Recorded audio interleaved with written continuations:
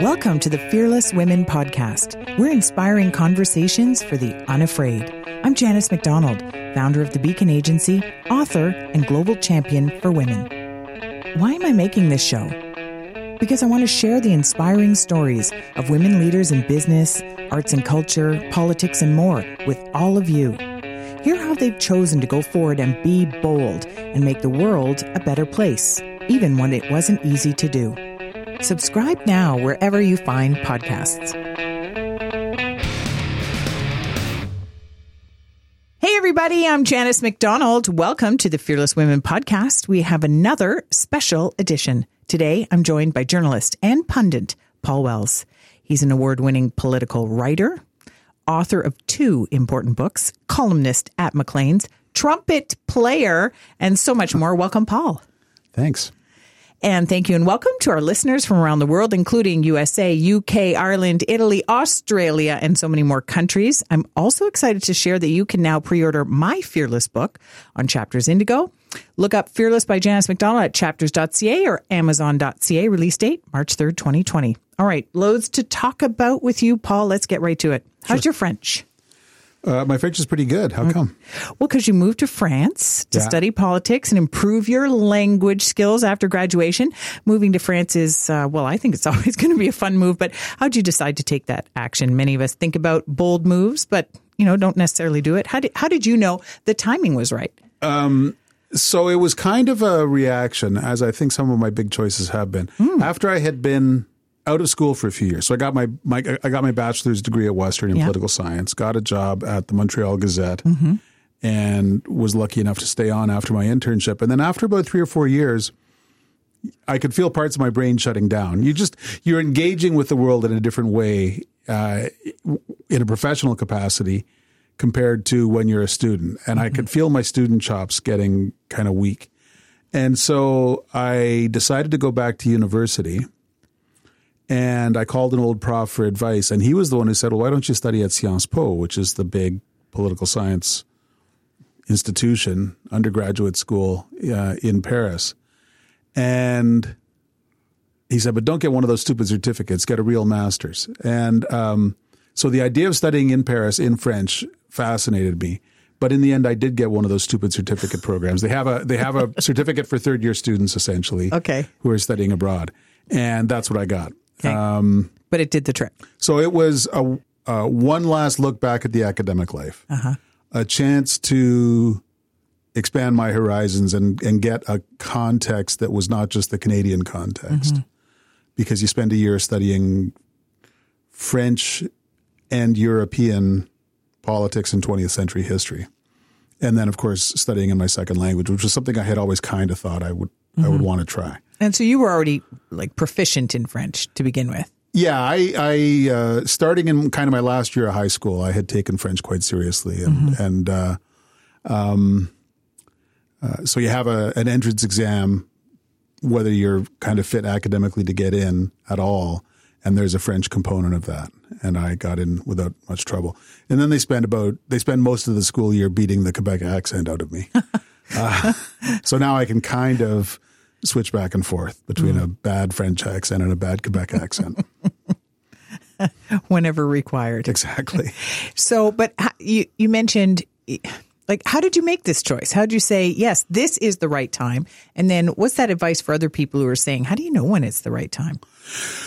So starting a few years before that, really as an undergraduate, I thought I knew what I was going to be doing with my life. I thought I was going to be a doctor. I got very good marks. A doctor? Yes. I got very good marks in school and was interested in science. And so quite young, like 8 or 9 years old, I started saying I'm going to be a doctor. Which typically it is a calling, right? Yeah, I think I don't know a lot of people who fall into it, right? Yeah. Like you kind of have to want to be a doctor. So much work. It's not the sort of thing that kind of happens by accident. Yeah. The doctor temp agency doesn't give you a call.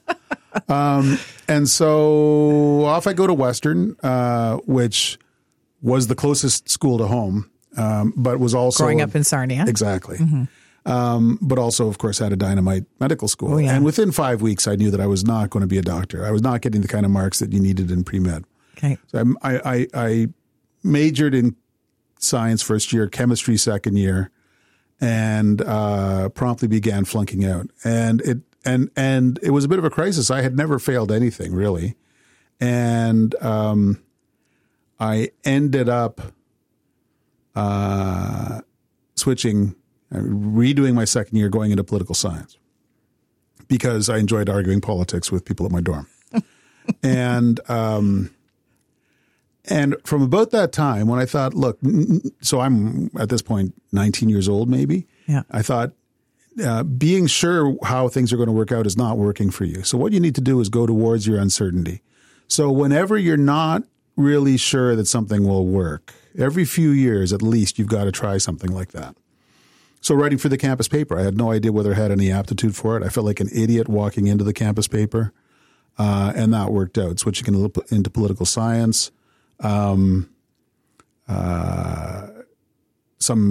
changes I made as a new employee at the Montreal Gazette, going from one section of the paper to the other, and then studying in France.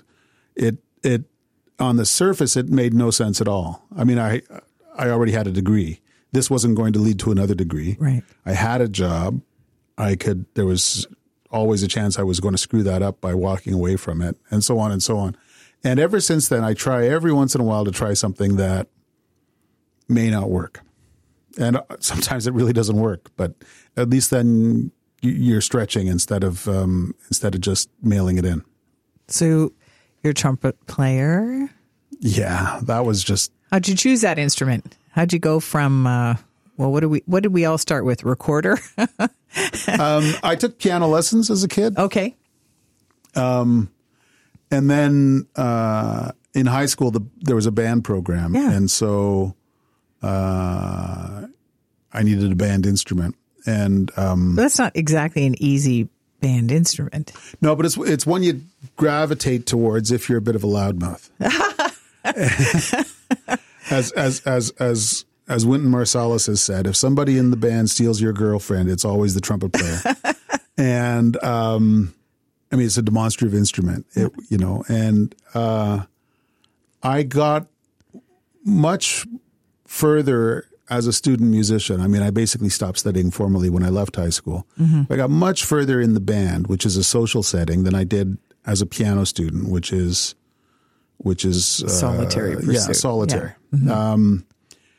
I was not big on practicing for self-improvement or for the love of the music. Ah. But as long as there was a chance that another kid would show me up at the next time we all got together, that was a very strong spur to practicing. And so that's the kind of negative or competitive side of it, was that I wanted to practice because I didn't want to be the weak link. Yeah. And then the positive side is there's a kind of a joy in adjusting what you're doing in relation to the other people around you. Yes. And making something together. Mm-hmm. That collaborative process. Yeah, it's just almost it's almost the opposite of the competitive stuff that boys do all the time, like athletics and things like that. And so even though I walked away from music when I went to university, I've kept music close to me ever since then. So whatever else I was doing journalistically, I was also writing about jazz music for many, many years. Yeah. You love it. And then in the last 10 or 15 years, I've been really involved with classical music through the National Arts Center. Yeah. And through philanthropy. And so I always stay close to musicians because one mustn't generalize too much, but I know very few exceptions to the rule that musicians always have this feeling of gratitude around with them. They're always aware that by making their living doing this, they're kind of getting away with something. And so, one of the things that's helped me survive a quarter century on Parliament Hill is being able to walk away from it and hang out with some musicians. Mm-hmm. It's just a very different feeling.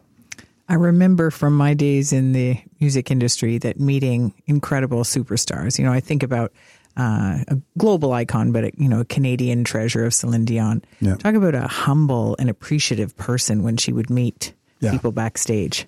Yeah. If you allow music to give you to lead you into ego trips and things like that, then I think at some point you're misunderstanding music. Mm-hmm. So, agree. So take me back to the 10-year-old Paul. What was that boy like? Living in Sarnia at the time? What were you into? So you had some piano lessons at that time? So I'm trying to, and I was not into those. I learned to sight read very well because I needed to show up at the next lesson and make it look like I had been practicing for a week. So I learned how to play better, even though I had really not been paying any attention. That's its own strategy, though. Yeah. So at that age, I was, I was a precocious student. At that age, I had already skipped a grade from second to fourth grade. I never attended third grade. That's a big one to do. Yeah, and the thing is, pretty dramatic. 2 to 4. It was pretty straightforward at the time. My older brother was in the higher grade, and so I was just in with his friends. Yeah. You know, but it kind of hung fire, and it led to some social awkwardness that I didn't even really understand the roots of until many years later. How so? What do you mean? I would think you'd be able to belong and more adaptable, and I would imagine it's the opposite. Well, so the big thing is I hit puberty a year later than everyone else, right? And I had crushes on girls who were a foot taller than me, right. And that that was the genesis of a social awkwardness that, if I kicked it many years later. Mm-hmm. But none of that applies when you're 10 years old. When I was 10 years old, I was reading voraciously, and very broadly. I was probably at that age starting to check out science fiction, which was the main vein of literature that I followed until I was about 20, and then I left science fiction almost completely behind. And the main thing that happened when I was 10 years old, near the end of that year, was that Star Wars came out. And I became a huge Star Wars geek, like just most of the kids in my generation. And got all the toys and would distractedly draw X-Wing fighters on my notebooks in class. Yeah. And I got everything I could. I collected the Star Wars bubblegum cards, and I got. Did you have the PJs? Did you have the sheets? No, we weren't too much into set decoration in my house. But what I did get was the soundtrack album, which is John Williams writing for the London Symphony Orchestra. And that put the sound of those kinds of instruments in my head, and I think had a large influence on me being attracted to that music and eventually to symphony orchestras in a later life. So, and like so many things at that age, you don't really pay attention to, you don't really notice how big an influence your big influences are. Out of all the stuff that I would have been doing as a pretty energetic kid, playing little league sports, not well. The main thing was that Star Wars soundtrack album, just the sound of strings and brass and the big sound of a symphony orchestra was important for me. So reach for the top. Tell us more. Again, the pursuits of a vaguely smart kid. I don't know. You were the captain of the team. I don't know whether I was the captain of the team. I was the high scorer. Bertie said you were the captain of the team. So, okay. Captain and high scorer. I was the high scorer. Okay. What was the appeal of Reach for the Top? Well, so, we would see it on television, and it'd be kids not much older than me when we started watching who were on television at a time when not everyone was on television. Oh, my goodness. And there was so much less to watch, too. No, exactly. This was a big thing. It was it's relevant to note, right? Exactly. It was on the Windsor TV station, which would be one of maybe 6 stations that we had on our rabbit-eared antenna TV. And, curiosity was encouraged in my house. Both of my parents were school teachers. My brother and sister and I had very different pursuits, and none was seen to be. So my sister was more into art. I was more into music and science, and my brother was, quite a successful student athlete. And all of that was cool. None of that was, someone had strayed from the path, right? Mm-hmm. We were just doing our thing. And Reach for the Top there'd be questions about art. There'd be questions about sports. There'd be questions about science. And hard questions, Paul. These were not questions about, these were specific hard questions. You had to know a range of important information. Yeah, and trivial information. You had to know at the same time. Who won the Best Actor Oscar in 1954 and things like that. So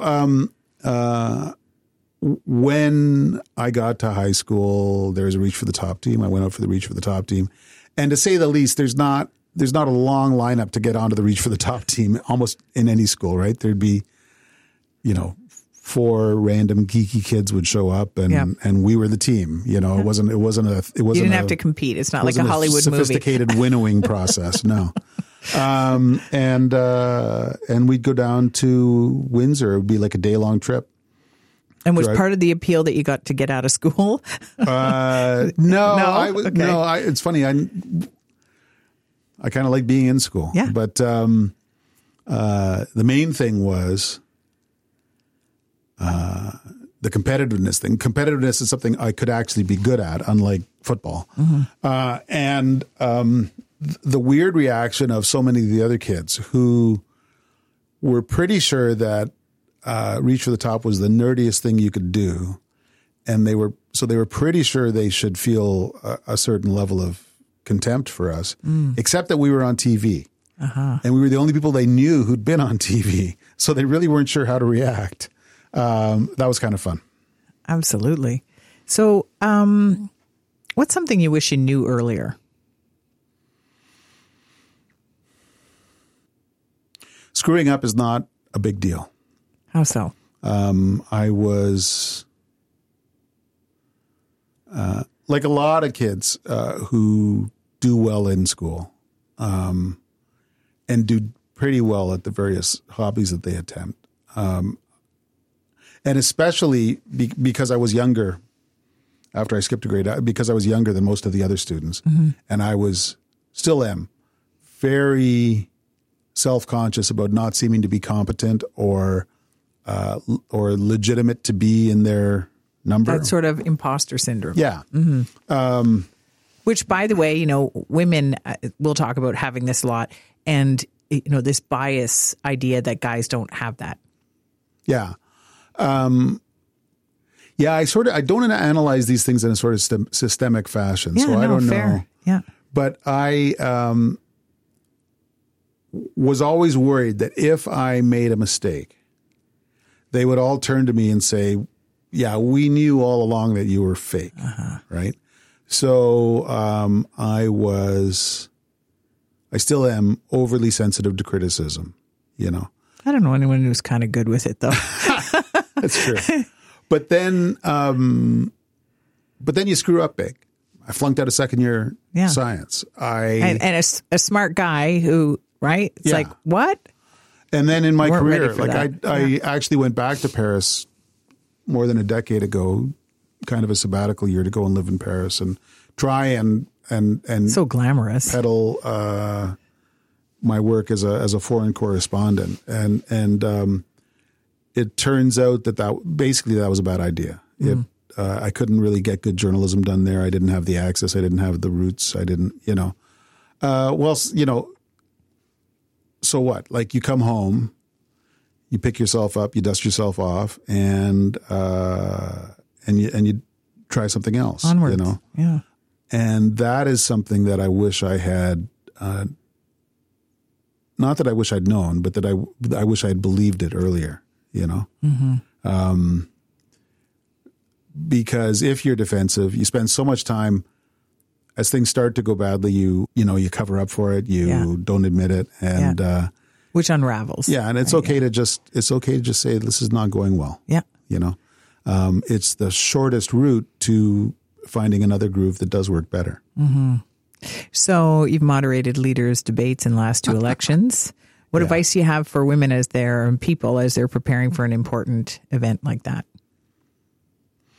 So that was another thing that, especially the first time around in 2015, I wasn't sure would work. Nobody had ever...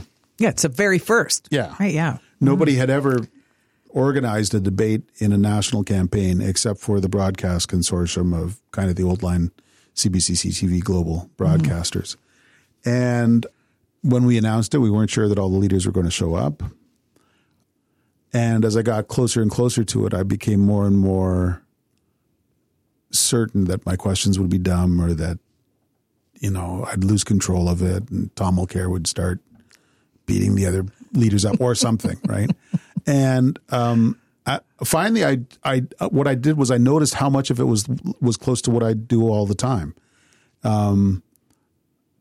Journalists asking politicians questions, that's your job. Yeah, it's like dog bites man. It's automatic. Yeah. And in a scrum on Parliament Hill, there'd be one of them and 10 of us. And this time there was going to be 4 of them and 1 of me. So the proportions were different, but in the nature of it, moment to moment, it was, I ask a question, I make a snap judgment about whether the answer is satisfactory or, sufficient. And we bounce back and forth. And almost from the minute I realized that this was, that all of the aspects of novelty were things I could navigate, right? I worked with a city TV anchorman on my voice to make it, give me a bit more of a TV voice and things like that. I worked with an excellent producer, Charmaine Wong, who was working with us at Rogers on reading a teleprompter and on sounding authoritative and on getting out of the moment and into a commercial break, relatively smoothly and all that stuff. So the stuff you've never done before, you can navigate. And then you start to notice how much of it you have done before, I talk about foreign policy and economic policy all the time. I am not better than anyone, but I'm not worse than anyone at discussing these things. And then, so by the time it actually began, what surprised me was how it didn't feel like a strange world, And then people judge for themselves whether it was a success or whether it wasn't. I suspect that most people would say the 2015 debate went very well and that the 2019 debate was a bit more problematic, led by the fact the prime minister didn't show up. But to some extent, who cares, right? We did it and then it's out there and people can establish their own relationship with it or ignore it. Some pretty practical takeaways, though, in terms of confidence, to be able to realize all the things you have done and how they're relevant, but equally to go and get help in the areas that are new. Or improve, if you will. Yeah. So another thing that I learned probably later than a lot of people is kind of get over yourself, right? If you need help, get help. I said to both of my stepkids when they were at that age where they were doing their first public speaking, and they'd be just absolutely petrified. I said, because normally this is a process. There's a few weeks of kids being hauled up and giving their speeches, right? And so I said, okay, so who spoke today? And they say, well, Timmy. And I was like, okay, was Timmy's speech any good? I said, and they'd say well, I guess so. And did Timmy screw up at all? I don't know. I'm like, you didn't really care whether Timmy was going to be good or not, did you? And they'd say, no, not really.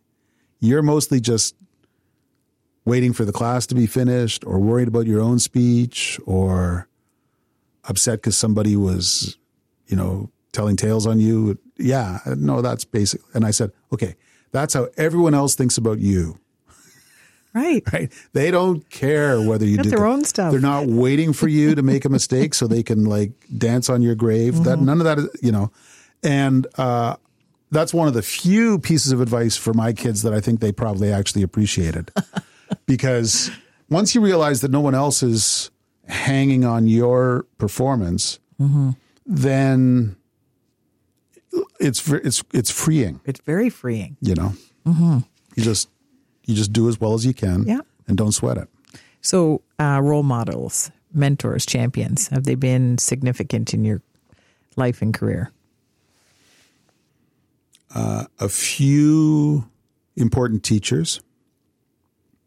Grade 6 teacher taught us the parts of speech and made us analyze sentences and made kind of everyone who went through that class a good grammarian. A French teacher in high school who brought in Franco-Ontarian poets and had us study the poetry for a month before the guy came in to do a recital of his poetry, and talked about what it was like to try and get service in French at a bank in Sarnia, and made me understand that French wasn't just a language, it was a culture. It was a set of cultures. It's places all over the world where people are triumphing or struggling in another language, and that gave it an importance that made me take it more seriously. And then prominent people out in the world, just people who are good at what they do. So as a young trumpet player, I became fascinated with Wynton Marsalis and his work promoting jazz and a better understanding of its relationship to American culture. Abraham Lincoln, who was not just a great leader, but who used language and the elements of argument to rally people. I mean, when Michael Jordan, I don't care. There's not many things I care less about than basketball. But a lot of the jazz musicians I admire were fans of Michael Jordan. So he retired and went off and played minor league ball for a season and was bad. And then he came back to the Chicago Bulls before his second retirement.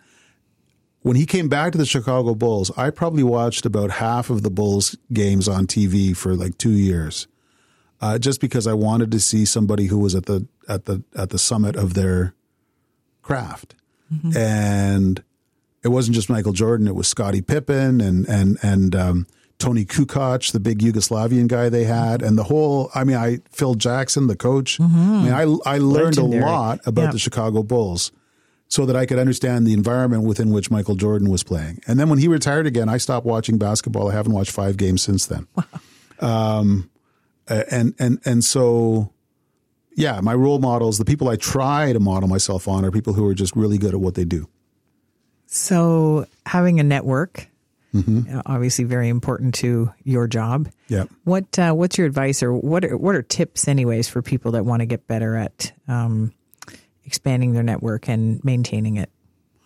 So you learn from the best in the field and the best in other fields. And you also always should try to learn from the people around you. I remember early in the Montreal Gazette, a friend of mine was working there as an intern. And we were all out one night talking about who we admired within the newsroom. And I named 2 people, and I said I think they'd be a little surprised to learn that I view them as role models, because we didn't get along well at a human level. Like the office politics were lousy, but I liked their writing, and I thought they were, And then my friend said, nah. Like, my friend was very ambitious, right, and was hoping to be at the Washington Post or something, right? He said, I don't think there's anyone here that I could really learn from. I'm like, well, then you won't. Right? Like, talk about a missed opportunity. You're just guaranteed that you won't learn while you're here, And so Godspeed on your path to the Washington Post, but I don't think you've begun well. And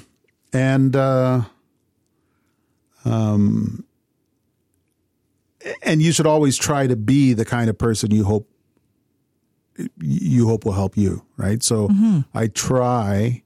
Sort of the pay it forward. Yeah. Yeah. Okay. Mentor is a loaded term.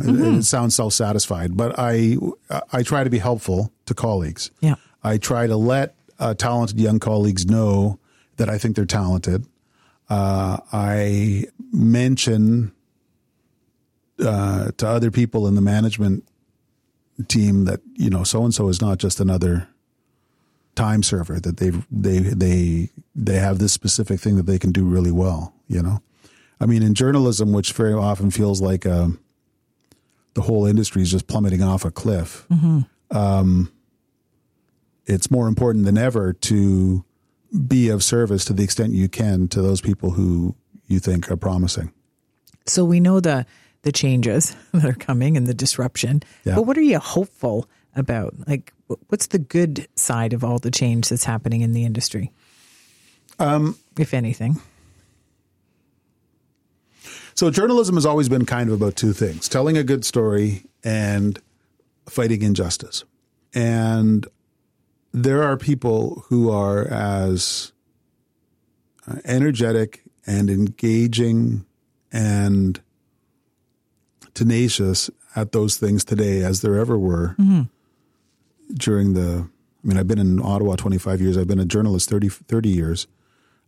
And there are cultural differences, but the level of the best journalists is as good as it ever has been. And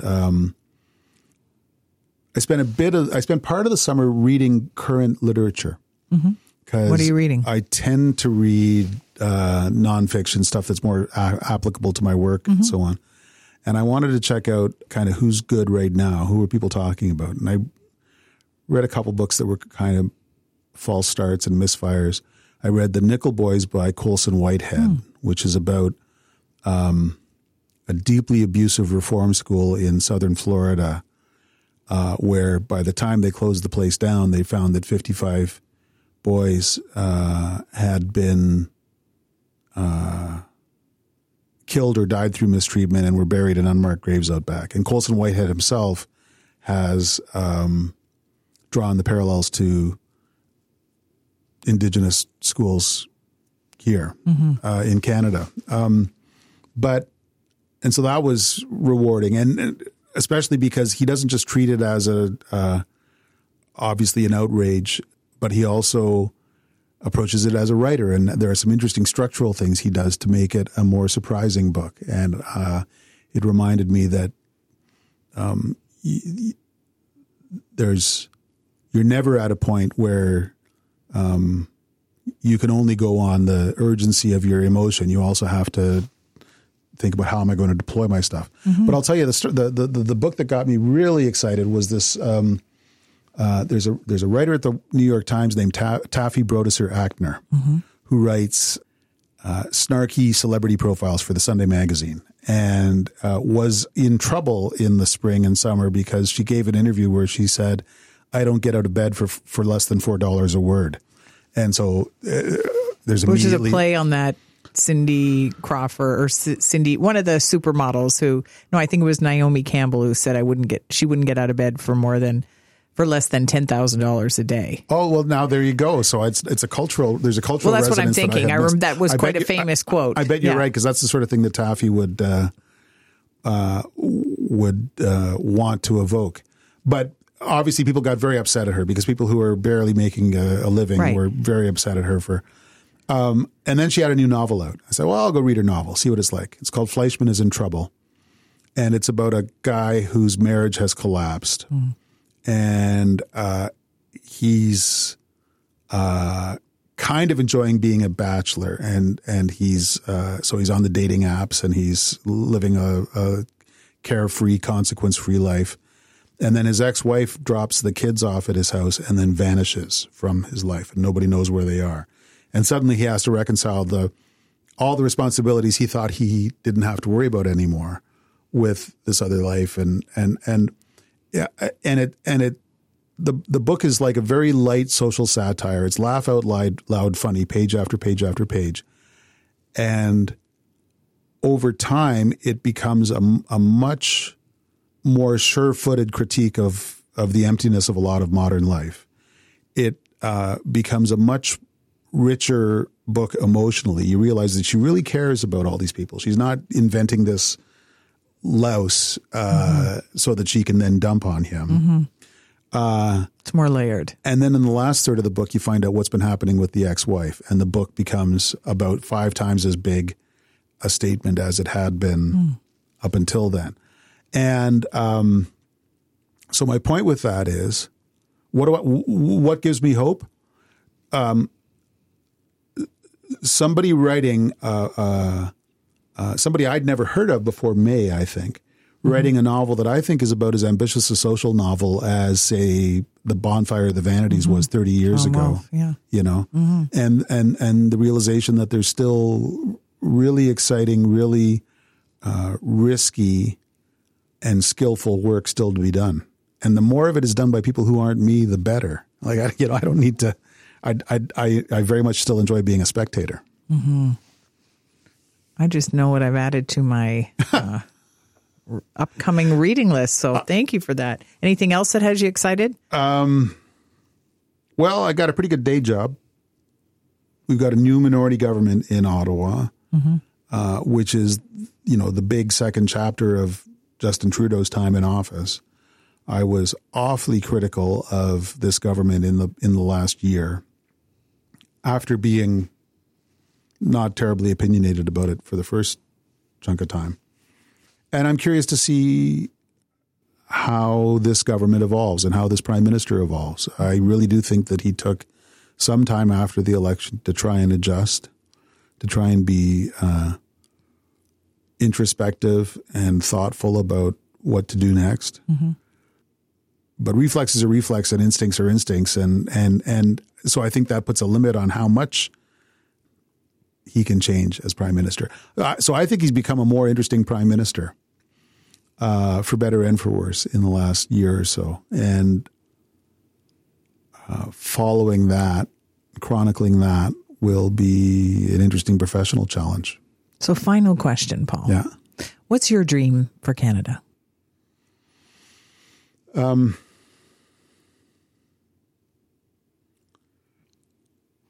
That Canada will have the courage to become more like itself, or more like its founding ideals. So its founding ideals, a place with people from all over who would use a common understanding of a few basic rules, the Constitution, the British Constitution, to continue building a society of just unimaginable complexity on this land, which means that we share this land with people who were here before we were. And we consider the land, the natural environment, in our choices. And we think these things through and act deliberatively rather than like the hot-headed revolutionaries to the south. I think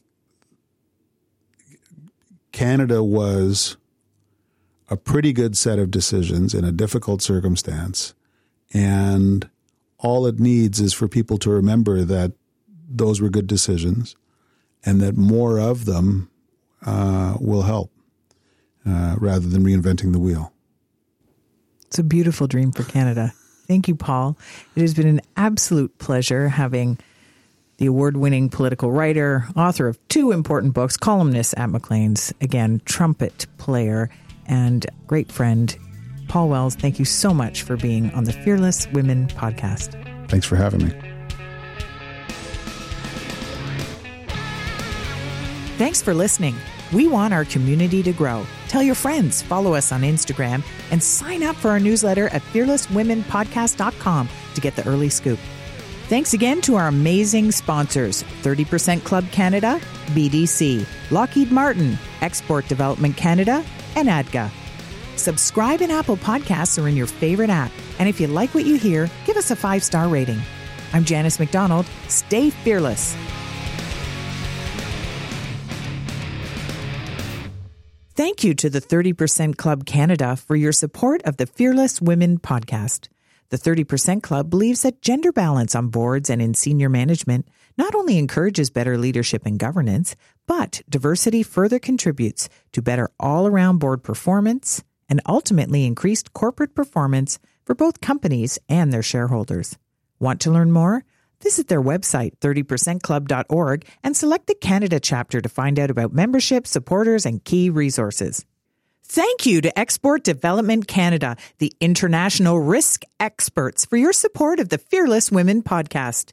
Supporting Canadian companies of all sizes succeed on the world stage, EDC takes your worries away and helps you grow your business with confidence. When your business has no borders, neither does your potential. Find out more at edc.ca/women-in-trade. Thank you to BDC, the bank devoted exclusively to entrepreneurs, for your support of the Fearless Women podcast. We love smart companies that want to amplify women's voices. For more information, go to bdc.ca/women.